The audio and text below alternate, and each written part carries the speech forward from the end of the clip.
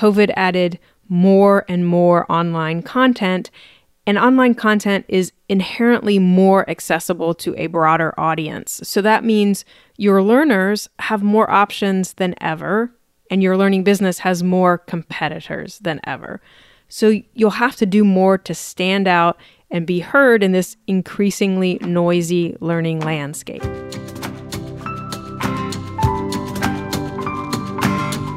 I'm Jeff Cobb.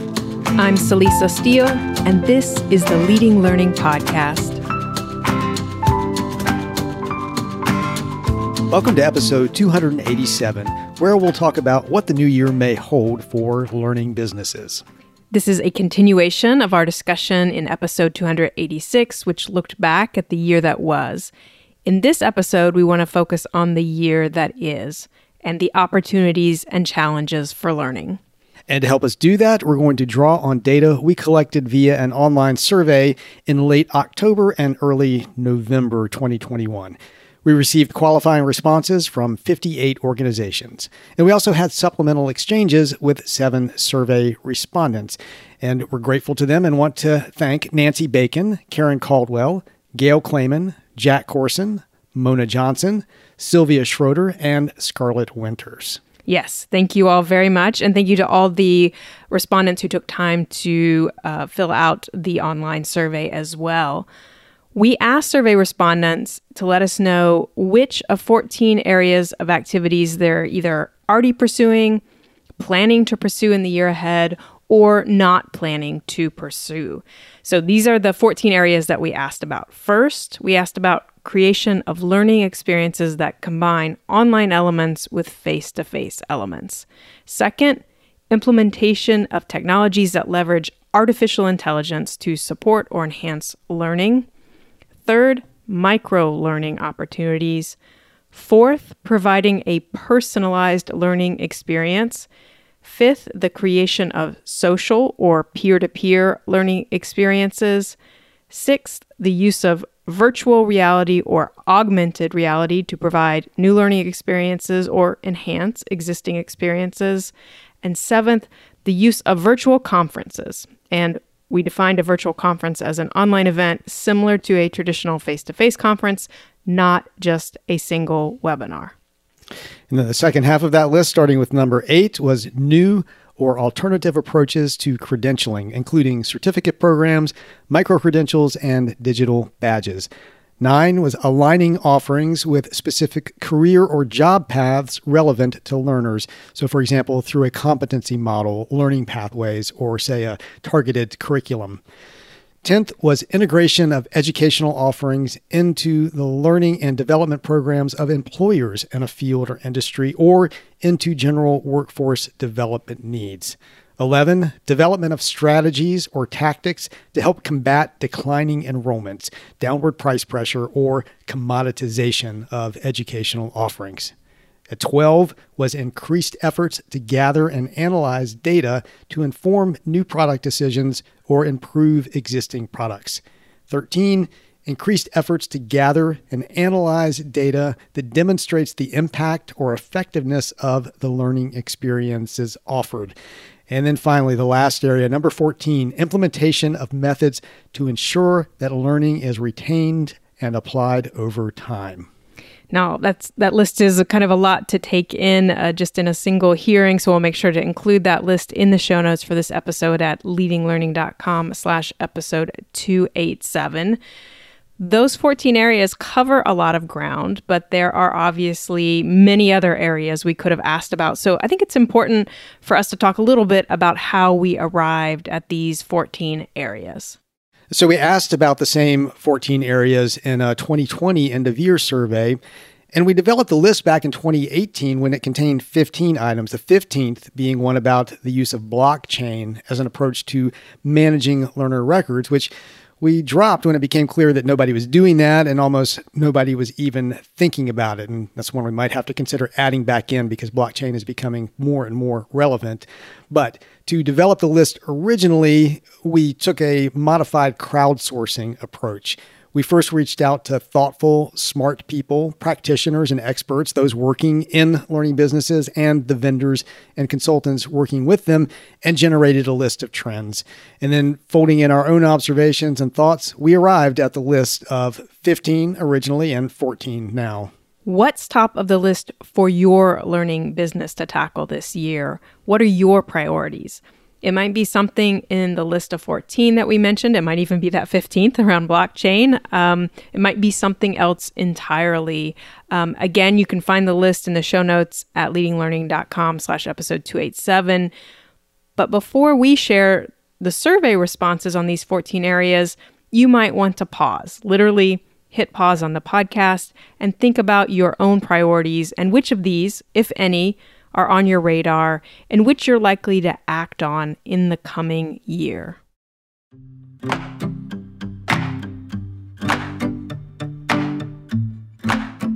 Now that you've paused and maybe done some reflecting, I'll share that we saw 7 of the 14 areas either being pursued or planning to be pursued in 2022 by roughly 75% or more of responding organizations. In first place is the creation of learning experiences that combine online elements with face-to-face elements, with a whopping 92.4% of respondents already doing that or planning to in 2022. And I think we see COVID's impact in the growth here and the growing prevalence of blended learning among organizations as people are trying to figure out primarily that relationship between their face-to-face offerings and their online offerings and how that's all going to play out going forward. Second in the list of 14 is increased efforts to gather and analyze data to inform new product decisions or improve existing products. A combined 91.5% of respondents are either doing that or will be by the end of 2022. And if you've been listening to the podcast for a while or following our work at Leading Learning, you know that Jeff and I are proponents of the power of marketing, big picture marketing that goes far beyond just promotion and really starts with product development. Using data to understand what products need to be made and which need to go away and how to improve products, that is just good business practice. Definitely. And now third in the list is microlearning opportunities with 86.5 doing it or planning to.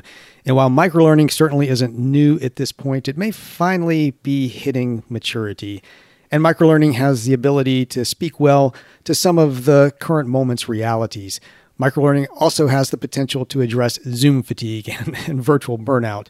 Microlearning, by definition, requires a shorter online commitment, so it may be more palatable for learners to access microlearning than a Zoom webinar. And the microlearning also gives you the chance to offer something at a lower price point on your value ramp. So learners who can't afford a full 8-hour seminar or a course bundle or all-you-can-eat access might still find something of value that they can afford in your portfolio.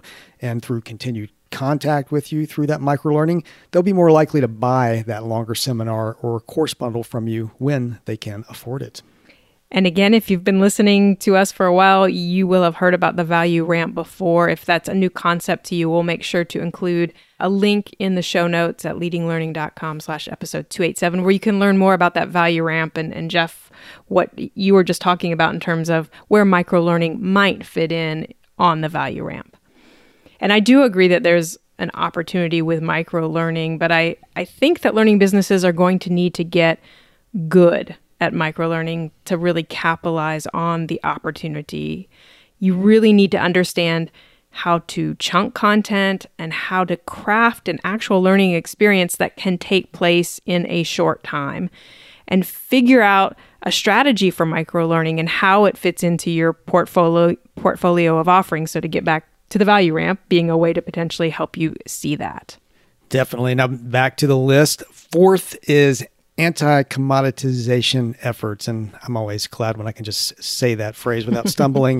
And there was 76.6% doing or planning to do something in that arena. And the way we described this in the survey was, I'll quote this, development of strategies or tactics to help combat declining enrollments, downward price pressure, or commoditization of educational offerings. And commoditization concerns, I didn't quite get that time. It's a tough one.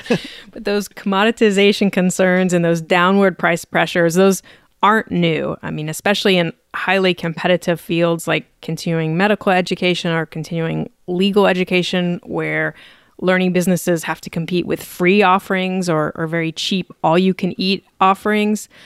But I would say over the course of 2021, COVID really pumped up the amount of online learning available and the number of virtual conferences. So more learning businesses are trying to figure out how to do online learning and virtual conferences really well, and or how to take a unique approach so that they stand out and don't become a commodity that learners choose or don't choose solely based on price. Use of virtual conferences was fifth of the 14 areas that we asked about, with a combined 76.4% either already doing it or are going to do it in 2022. And, most organizations have had the chance to try virtual conferences by now, or been forced to try it in some cases.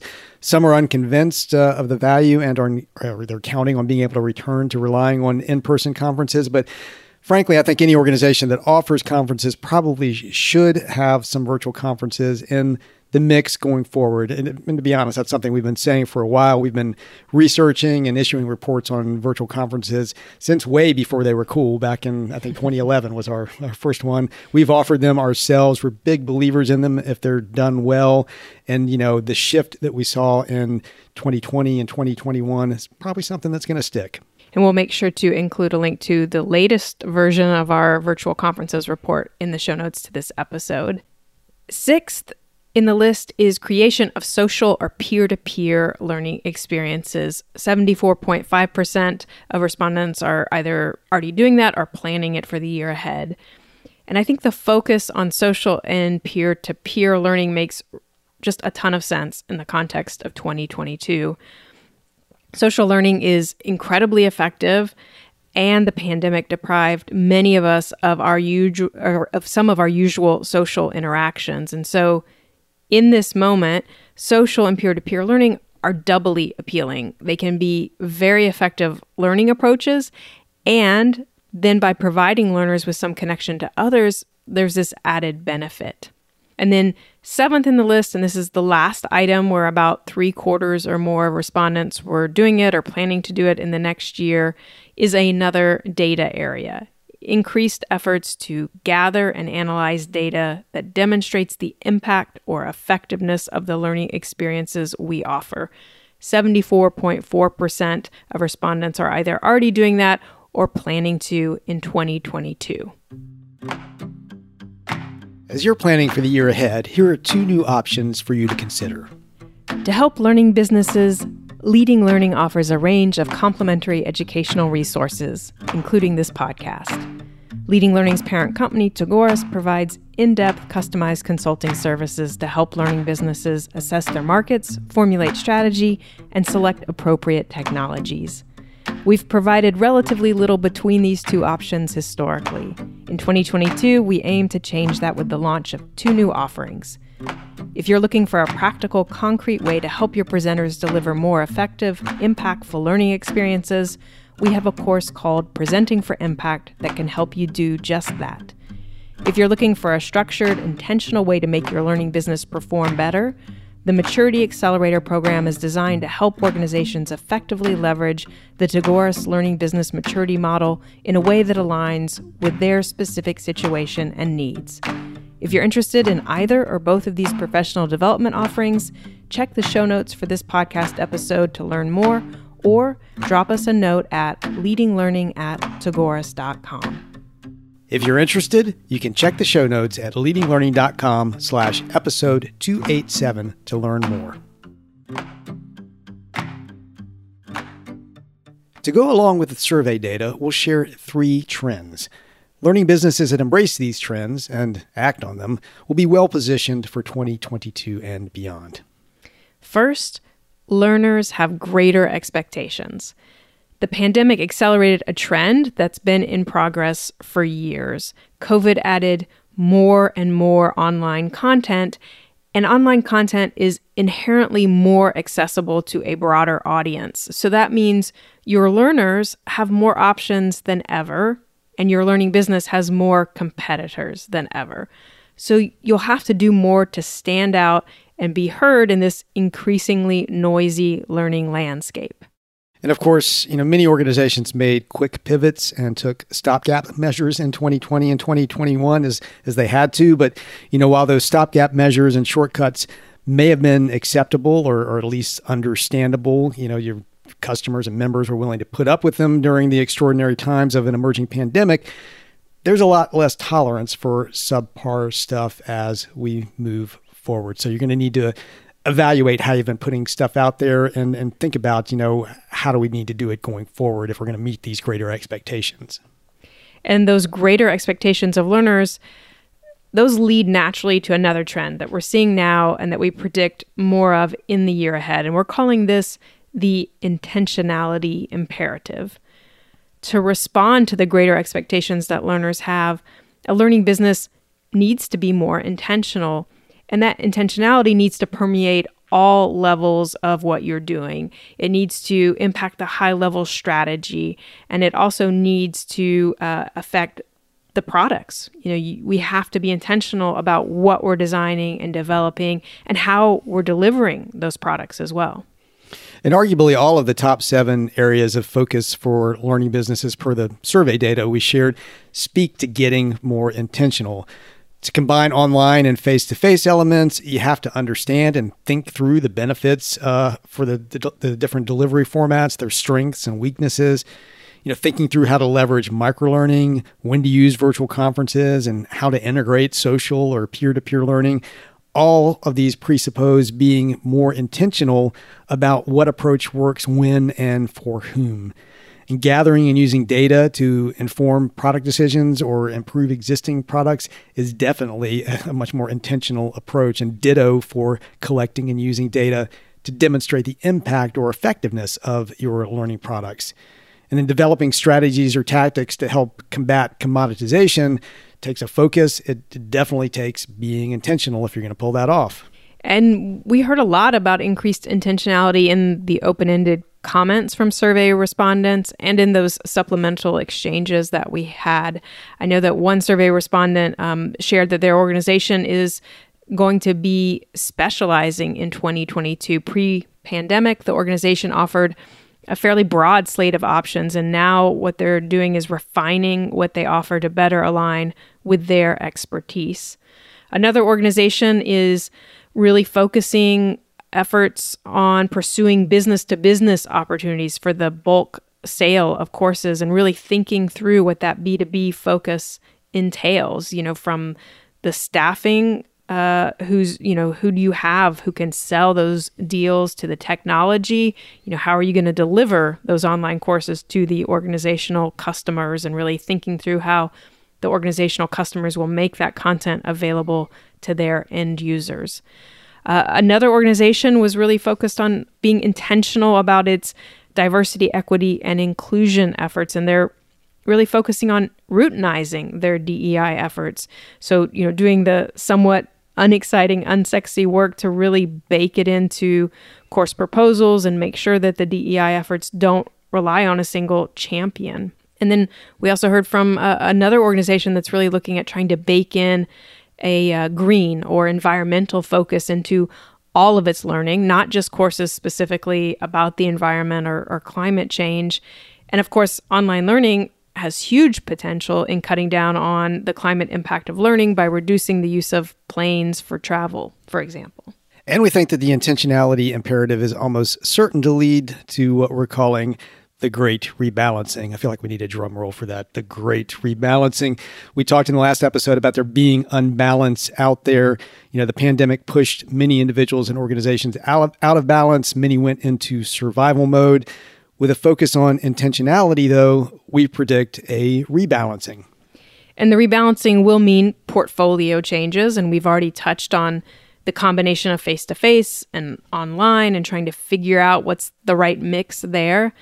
And we've heard from folks that are working to balance the desire to return to in-person events with the convenience and reach and cost savings of virtual events. And part of working on that balance means getting clearer on why to gather in person and to make sure that doing so is for some purpose that can't be replicated online. And then in addition to questions of rebalancing face-to-face and online, there are also questions around how much of your portfolio is or should be asynchronous versus synchronous. How much should be broadcast versus participatory?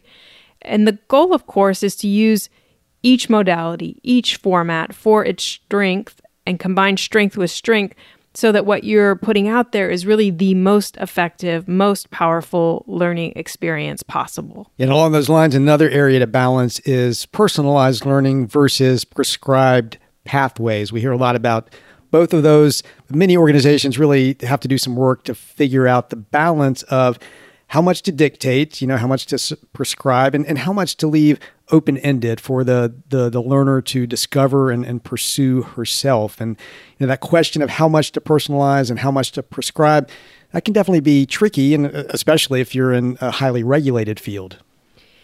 And then a last big area that needs rebalancing in many organizations is meetings versus education. And this is a tension that predates the pandemic, but the pandemic exacerbated it. Many learning businesses offer both meetings and conferences on the one hand, and then educational products like courses on the other. And often different groups in the organization manage those and manage them separately. Historically, for many organizations, those meetings and conferences were in person. Then COVID moved those online. And so now within an organization, the amount of content jumped hugely, and learners are sometimes left trying to sort out the difference between an online course and a recording of a conference session on the same topic. And if learning businesses don't figure that out, if they don't help learners understand the options, then they risk cannibalization. A learner who historically went to the annual meeting and bought some online courses may wind up doing one or the other, but not both. Yeah, and it's an interesting area because, when folks talk about cannibalization, it's usually in the context of worrying that a virtual conference is going to hurt in-person attendance if you're offering, both in-person and virtual. That's where we've heard the most about this in the past. There's a lot of data that says that kind of cannibalization is really a myth. It doesn't play out. But it strikes us that the virtual event content really could cannibalize online course content if learning businesses don't do the work to become more intentional about what they're offering and, do that work to rebalance. As a silver lining from the pandemic, I think we're seeing organizations do more cross-departmental work. So both meetings and education folks get together to talk about technology or discuss a content strategy. And of course, that's really going to need to continue is that kind of coordination that's going to prevent the sort of cannibalization that we're talking about here. Now, we didn't ask about barriers explicitly in the online survey, but in those follow-on exchanges that we had with some respondents, we did ask about barriers that they're either hitting or anticipate hitting as they try to pursue their plans for 2022. And in almost all of those exchanges, the answer basically boils down to one word: capacity. Specifically, they were talking about technology and people. Yeah, and on the technology side, they're often looking for a solution to help them with a strategic goal. For example, a platform that allows not only B2C sales, business to consumer sales, direct to learners, but also facilitates the B2B organizational sales model as well. Or a platform that automates a subscription model for learners so they're automatically charged each year. Or technology with good artificial intelligence that can help them really personalize learning. So they have a specific vision and need, but they're struggling to find the right technology at the right price point to support whatever that vision is. And then on the people side, we're experiencing what's being called the Great Resignation. And many learning businesses are dealing with being down a team member or even two, And so they're struggling to do everything they have to do with fewer resources. And then, of course, there's really fierce competition as they look to hire in team members with the needed skills and knowledge and mindset. And of course, the knowledge and the mindset are changing because of everything we've been talking about here, all of the shifts that have occurred over 2020 and 2021. So, you might need different people on the bus than you had before. You might have lost some people on the bus, unfortunately, along the way. So I think there's going to be a lot of focus both on technology and people and trying to get the right pieces in place to, as we've been saying, to be more intentional, to do the work that's going to help with that great rebalancing. You've got to have the capacity to do that. And I think that's just going to be so important in 2022. And here's another place to pause and think about your own learning business. What barriers are you hitting, or do you anticipate hitting as you try to deliver on your plans for the year ahead? And the idea here is to be forewarned, or really being forewarned is being forearmed, I guess is how the saying goes. And so if you know what challenges you're likely to encounter, then you'll be better able to deal with them when and if they arise.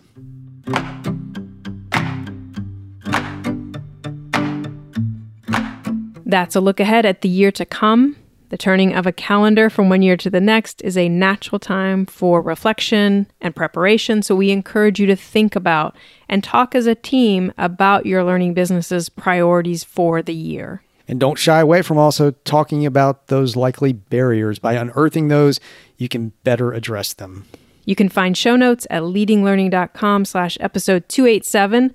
That will include a recap of the data we shared, some additional resources, and options for subscribing to the podcast. To make sure you don't miss it, when we release new episodes, we encourage you to subscribe, and subscribing also helps us get some data on how the podcast is doing. And we'd also be grateful if you take a minute to rate us on Apple Podcasts.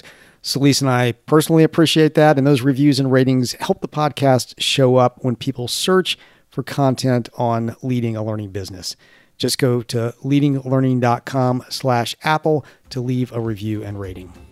Lastly, please spread the word about Leading Learning. In the show notes at leadinglearning.com/episode 287, you'll find links to us on Twitter, LinkedIn, and Facebook. Thanks again, and see you next time on the Leading Learning Podcast.